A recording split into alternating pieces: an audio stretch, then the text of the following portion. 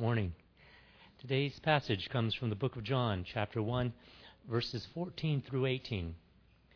The Word became flesh and made his dwelling among us. We have seen his glory, the glory of the one and only, who came from the Father, full of grace and truth. John testifies concerning him. He cries out, saying, "This was he of whom I said, 'He who comes after me has surpassed me, because he was before me.' From the fullness of his grace we have all received one blessing after another. For the law was given through Moses. Grace and truth came through Jesus Christ.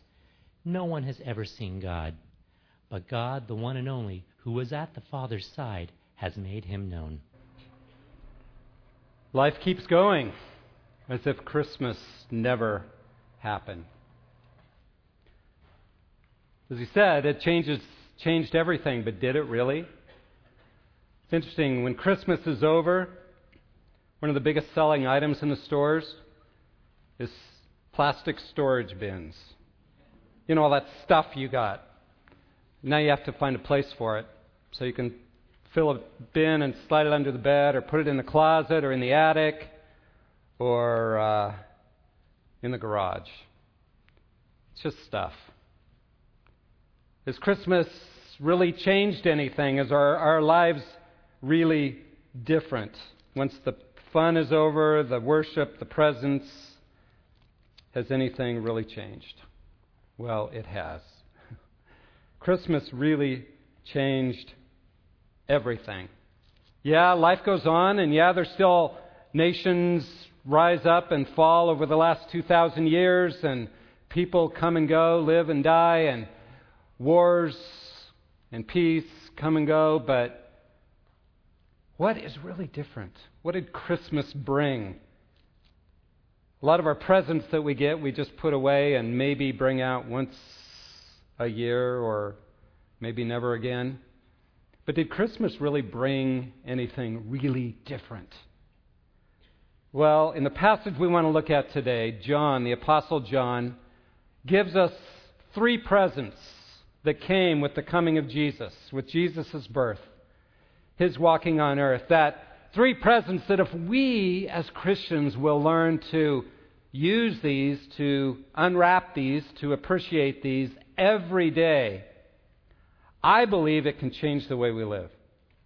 That we can begin to live lives that are not so filled with lostness and pressure and frustration, but lives that are full of joy and wholeness, even in the midst of a life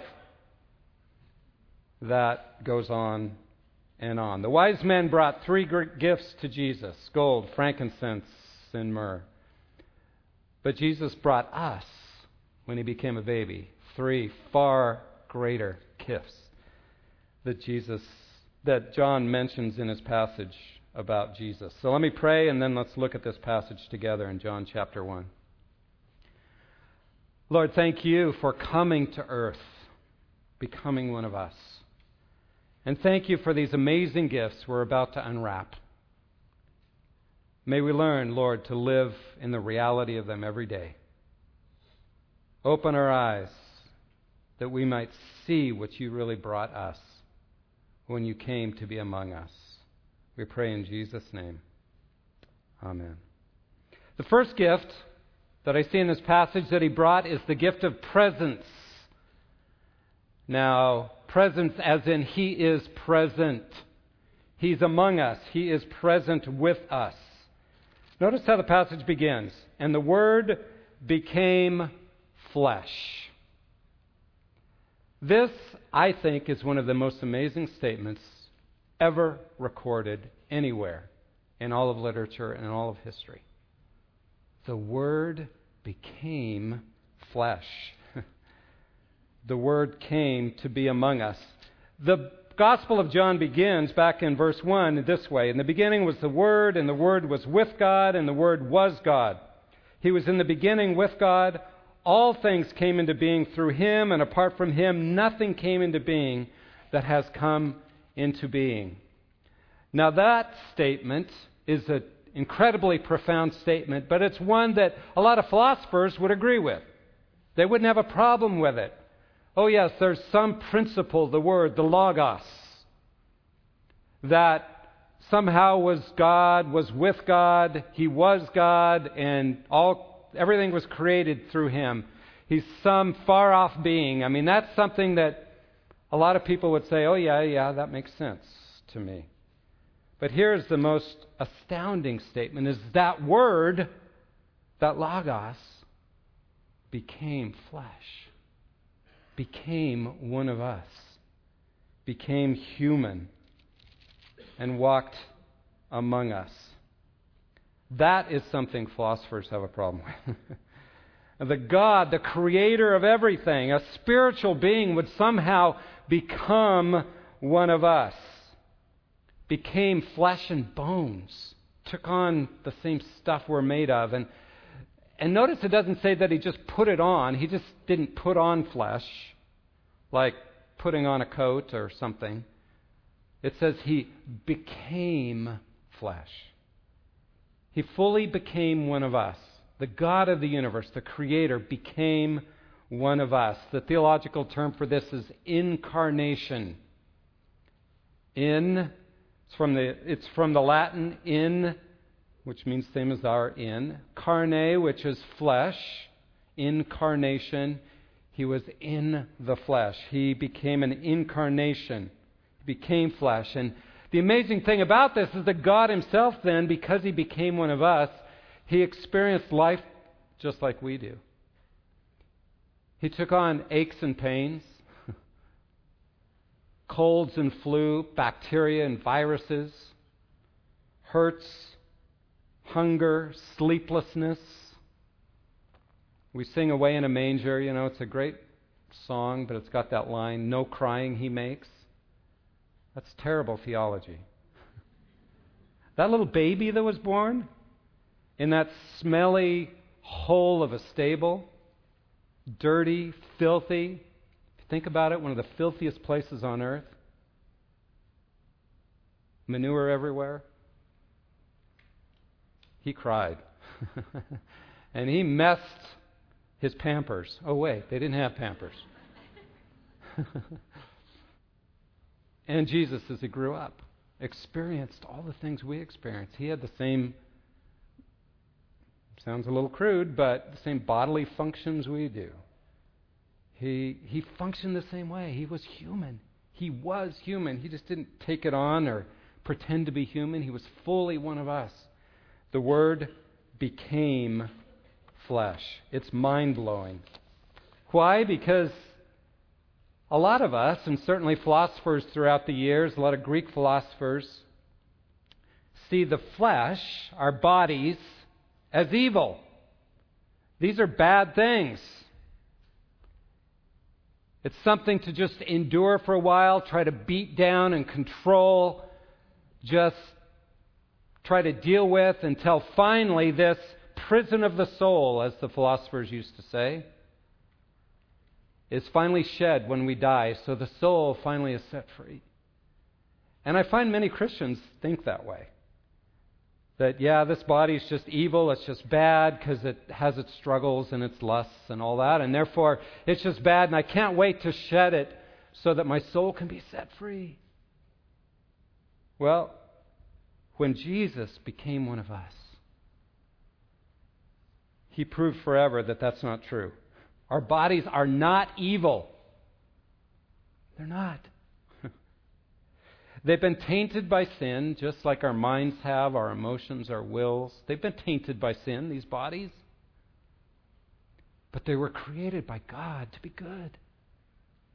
And these bodies are meant to be something to live in and enjoy. And because someday, see, this body will not be shed. This body will be transformed from a mortal body to an eternal body.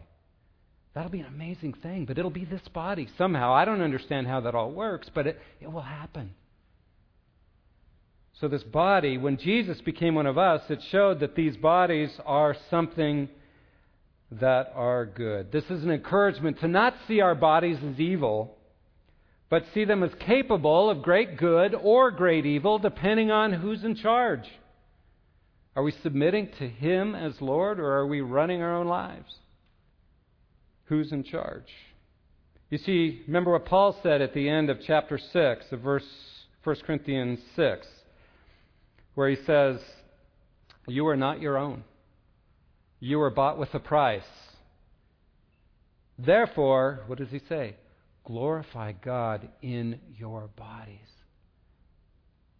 You see, when Jesus became one of us, took on one of our bodies, it meant something miraculous could happen. This body could be a place where God could be glorified, where His presence could dwell. John goes on to say, the Word became flesh and dwelt among us, tabernacled among us. Literally, it's what he says. He pitched a tent among us. He's referring back to the book of Exodus, where God was beginning to work with the nation of Israel, and they showed up at Mount Sinai there with Moses, and God said, "Build me a tabernacle, build me a tent, and it will be the visual aid of my dwelling among you. It will be the place on earth where I will dwell." Later it became the temple, the place where God, though it could never really contain Him, it was a visual aid that God is present among us. But when Jesus became a human being, when the Word became flesh, that became the tabernacle. That became the dwelling place of God on earth. Amazing that He would dwell among us in that place. I like the way Eugene Peterson translates this verse in the Message, where he says, "The Word became flesh and blood and moved into the neighborhood." When we first moved to Boise, we built a house in a little cul-de-sac, and there were a number of people who went to Cole there, some to other churches, but we loved our cul-de-sac because we built relationships there. We built friendships. We knew everybody on the block. 4th of July, we had a parade, and all the kids would go around, and we'd all gather in our front yard. We'd have 40 people in our front yard, and then we would light fireworks, and we were a community that knew each other. When Jesus moved into the neighborhood, He began to throw parties and invited us over, essentially.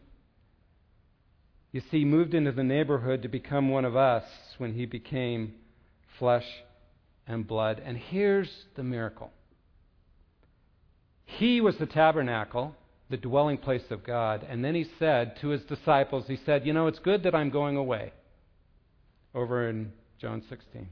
"It's good that I'm going away, because when I leave, I'll send the Holy Spirit, so that you now can become the tabernacle, the presence of God on earth. That He dwells in us by His Holy Spirit. He lives in us." And he goes on in the verse, it says, "And we saw His glory. Glory is of the only begotten from the Father, full of grace and truth."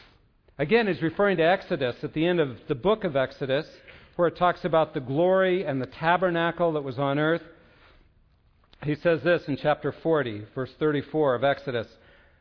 After they'd built the tabernacle, it says, "Then the cloud covered the tent of meeting," the tabernacle, "and the glory of the Lord filled the tabernacle. Moses was not able to enter the tent of meeting because the cloud had settled on it, and the glory of the Lord had filled the tabernacle." You see, in that tent that they built, God's glory was so amazing, they ran. They were afraid. It was terrifying. But he says, when Jesus showed up as a baby and began to walk among us, John says, we saw His glory. But it wasn't terrifying. It was a glory of God that had never been seen in this way before. A glory of humility, of love, of compassion, of grace, of goodness, so that sinners like you and me, when they saw Jesus, they didn't run away. They clung to Him. They followed Him everywhere. That glory that was revealed of the presence of God was amazing. So the first gift that John mentions in this passage is the gift of presence. That when He came to us not in this scary tent, but in a human body, teaching us forever that now we, in our human bodies, can become the very dwelling place of God. You see, that's amazing, because it means everywhere you go, when you go to work, in your family, driving down the road. Wherever you are the temple. You are the living place where God dwells. You have the living presence of God in you through the Holy Spirit. That is an incredible gift. Now, God was present in some ways in the Old Testament, but this is different. This is a gift that we carry with us everywhere. So John's saying, hey, unwrap it. Take it with you. Don't shove it under the bed. Don't hide it in the attic, but really live as though God is present with you wherever you are. Walk in relationship with Him. The second gift I see in this passage that John mentions is the gift of grace. Verse 16, for of His fullness we have all received, and grace upon grace, literally. For the law was given through Moses, grace and truth were realized through Jesus Christ. Now he mentions here, as he talks about grace as a gift given to us through Jesus, he says, for the law was given through Moses. He sets the context for grace here by talking about the law. Says the law was given. Now, sometimes we see the law as bad, but it wasn't. It was a wonderful gift from God, given to us, given to humans. The law is not bad. It's not evil. It was a wonderful gift, but not a gift that could give us life. Not a gift that would lead us to salvation. It was a gift to help us see our desperate need for Jesus. It's clearly stated the purpose of the law when it was given in Romans chapter 3, verse 19 and 20, where Paul writes, now we know that whatever the law says, it speaks to those who are under the law, so that every mouth may be closed and all the world may become accountable to God. Because by the works of the law, no flesh will be justified in His sight. So get this last phrase. For through the law comes the knowledge of sin. The Mosaic Law was a wonderful gift to us. It revealed the very character of God, the purity of God's character, how wonderful He is. And it was a gift to us by which we would always measure ourselves and see how far we fall short. That I'm a sinner and I cannot measure up. I need grace or I am lost. Our 3-year-old granddaughter in the last week said to her parents, I try to be good, but I just can't. That's amazing theological insight right there. You see, that's what the law does. We try to be good, but we can't measure up to it. We can never do it enough. We can never. And if we had only the law, how desperate we would be in our lives. But listen very carefully. That's all that the world has, is law. They don't have grace. They only have law. And we learned very early on that you better perform well if you want life to work for you. If you want to we learn it in school, we learn it at work, we learn it wherever we go, that you better do well, you better function well, you better perform well, or you will not be blessed in life. That's the driving force in the world. Doesn't matter where you are. I learned that very early on. I even learned it in seminary.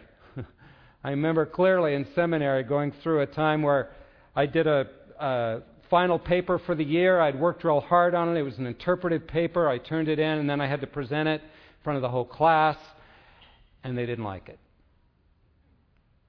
I experienced some law right there. It wasn't a great paper, and they made very clear that it wasn't. You see, we don't experience grace in the world. But John says, but in Jesus, when Jesus came as a baby, we received grace. We received grace upon grace. What is grace? Grace is God's undeserved favor. I've quoted before the acronym, God's resources at Christ's expense. God's resources at Christ's expense. Grace. But it's God's favor of us. Grace means when God looks at us, He says, I really like you. I am fond of you. I delight in being with you. I delight in being around you. And I find that most of us as believers, we don't believe that God really looks at us that way. Because we look at our performance, you see, we fall into law too, don't we? And we look at our performance and we go, well, I really haven't measured up, so God really couldn't be that fond of me. But grace says, no, it's not your performance. Law says, I got to look at how I perform. How am I doing? How's my behavior? Grace allows us to focus on what He has done for us. He took on the cross our punishment. He took it all on Himself, which means we are covered by the blood. And so when He looks at us, He says, man, I love being around you. I delight in you. I am fond of you. Have you ever just felt that and understood how much God's really fond of me? He loves me. He delights in me. It's mind-blowing because that's not human. It's God-like. There's a passage in Isaiah 55. It's one of my favorite passages in the Old Testament. We often quote some of the verses towards the middle of the chapter where it says, my ways are not your ways, says the Lord.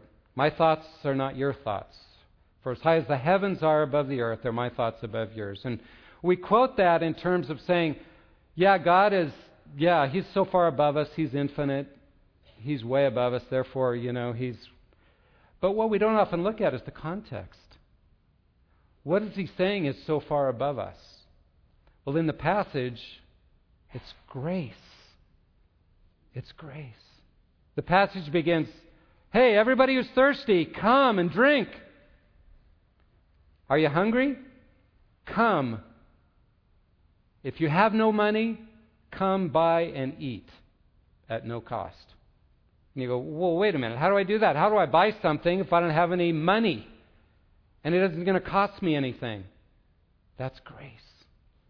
And then it goes on to talk about the pardon and the freedom of forgiveness that He offers us. And then it says, for my ways are not your ways, says the Lord. You see, what we don't understand as humans is grace. But when Jesus came, He brought the gift of grace, a gift of favor where God looks at you no matter what your behavior is, no matter how much you've messed up, and He says, I delight in you. Because what's true of Jesus is true of us because He delights in His Son, and we're covered by the blood, and we're placed in His Son. He sees us, and He says, man, I'm fond of you. I delight in you. But He says this is received. We have received grace upon grace. It can never end. It goes on and on, but it must be received. I liken this verse to, it says, we've received of His fullness, we've received of grace upon grace. It's like an ocean, and there's a full ocean of God's grace. And then a wave comes, and we're overwhelmed by the grace. But then we blow it again. But there's another wave, and there's another wave, and it never ceases. You see, we've received continuous an ocean full of grace that we can never, ever exhaust. Now you may be thinking, but what if I mess up? What if I sin? The grace covers it. Now we should not choose sin. That would be foolish. And that's part of Paul's argument in Romans, because there are consequences to sin, but that doesn't mean that God's favor ever changes. His favor never changes towards us. No matter what you do, He is as fond of you as He was before. So the second great, incredible gift that Jesus brought when He became flesh and dwelt among us was the gift of grace. Unheard of. I mean, the Old Testament has hints of it, bits of it here and there, like Isaiah 55. But the fullness of grace, the ocean of grace, came through Jesus when He became a man. We can never exhaust that grace. The third great gift that He gave us when He became a man was the gift of truth. Again, verse 17, the law was given through Moses. Grace and truth were realized through Jesus Christ. No one has seen God at any time. The only begotten God who is in the bosom of the Father. I love that. In the bosom of the Father.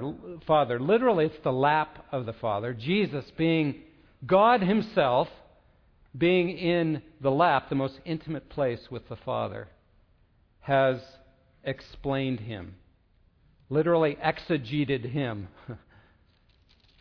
That's what that word literally is. You see, man, in our arrogance, we think we can somehow figure out truth. We think we come to it by study, by scientific exploration, by psychological testing, by rational thought. I can understand truth. I can come to truth. Folks, that is simply arrogant and wrong. Now, we can see a little portion of the truth. God has given us the ability to observe and think and figure things out. It's true, but anything that man can come up to on his own is like a puzzle piece in a much bigger picture. That's it. That's as much as we can come to on our own, is a puzzle piece. Is it truth? Sure. But if you're trying to figure out the whole picture from one puzzle piece, you're going to be lost and confused. And man is. And man is.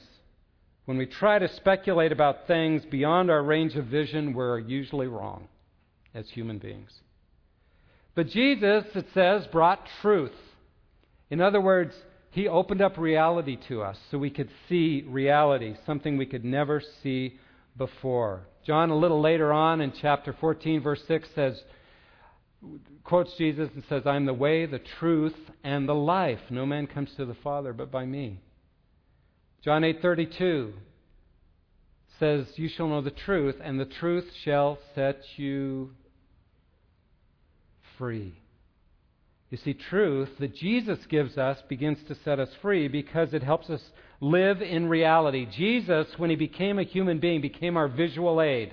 You want to know what God is like? Look at Jesus. You want to know what authentic humanity is like, how we were meant to live? Look at Jesus. You want to know how we can begin to function in a whole and complete and healthy manner as human beings? Look at Jesus. He's a visual aid that helps us understand reality. Truth. Now again, the world thinks there is no truth, right? Hey, you're arrogant to even claim that you know any truth. That may be true for you, but it's not true for me. Folks, that whole relativism that's part of our culture, that's just foolishness. There's truth, real truth, and whether you believe it or not, it's still true. Whether you believe in gravity or not, if you step off a 20-story building, you're going to splat at the bottom. I don't believe in gravity, I don't believe in gravity. Truth exists outside of belief, right? But we have the opportunity to understand truth in Jesus. So the key to living well is knowing Jesus. Does that make sense? If He's the truth, the more you know Him, the more you will understand reality, how you were meant to live, the reality of creation, the reality of life, the reality of how to function as a human being, because He is the truth. He came from heaven and revealed reality to us about ourselves, about God, about the world, about history, about the future, everything we need to know to live life well as a restored humanity.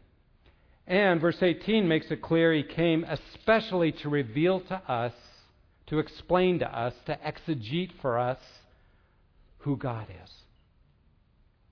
Man, apart from Jesus, has spent all of the time man has been alive trying to figure out God. And that's why we have so many religions and so many different perspectives and so many ways of looking at who God might be.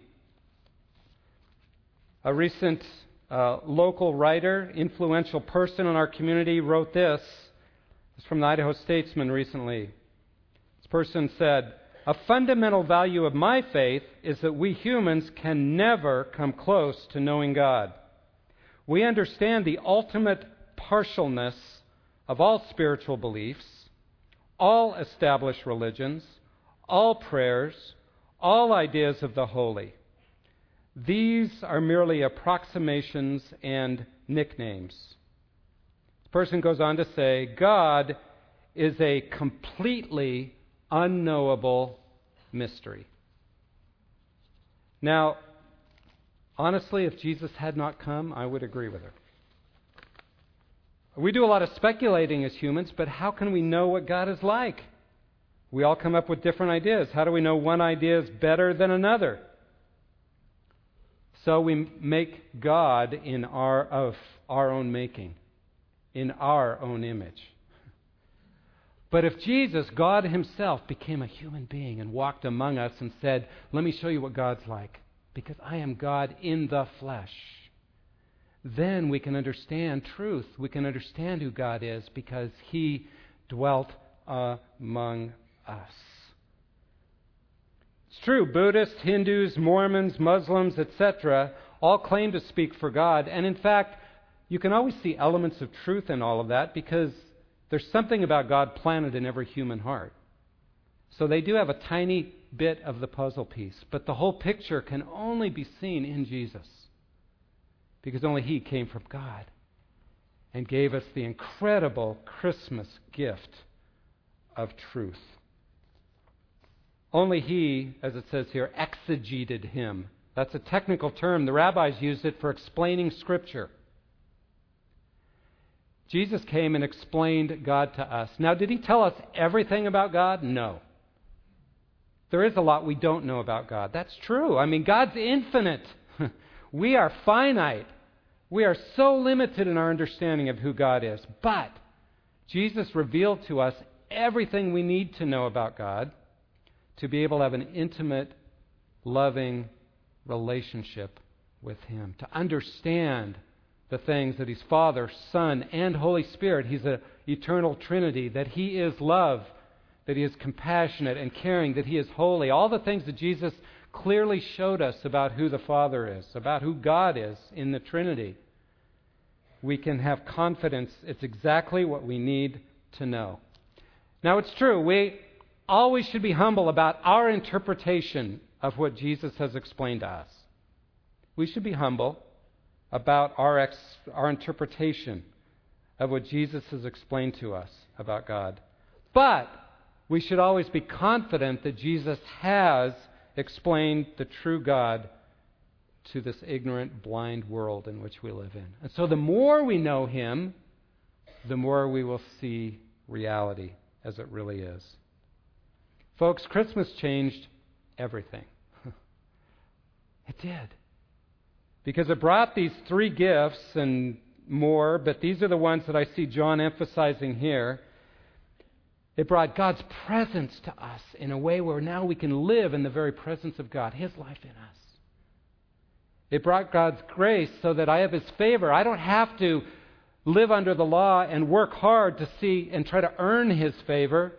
Rather, I can live in grace. Lord, I have your favor. You delight in me, and let me live in light of your grace every moment. That is a totally different way to live. And we have the gift of truth, reality. We can begin to see this world as it really is, this ignorant, confused world. So my challenge to every one of us as we face a new year, 2011, make it your goal to not hide these gifts under the bed, in the attic, in the closet, in the garage, but live every day in the reality that Jesus is in me. He's with me, so I can live accordingly. I have his grace, his favor. I don't have to scramble around and try to perform to get it. Rather, I can enjoy it, and out of that, seek to love him and obey him. And he's revealed truth to me so I can live in light of the truth that he's given to me. Let's open these gifts and use these gifts every day in 2011. We want to take communion together now. I want to pray for us, and then we will take communion as a reminder that all these gifts, everything we have as believers, are a gift of the cross. Because Jesus died for us, we have the gift of life. Let's pray together. How amazing, Lord, that you came. What a miracle. It's something beyond our understanding that the God of the universe, the Word, who created all, the Logos, became human, became one of us, flesh and blood, lived and died to take the penalty for our sin on yourself so that we could have grace, unending grace, an ocean of grace that we can never exhaust. So as we now celebrate your death for us on the cross, we do so with grateful hearts, knowing that it's undeserved love, grace, forgiveness. We thank you for coming, for dying for us. We pray in Jesus' name. Amen.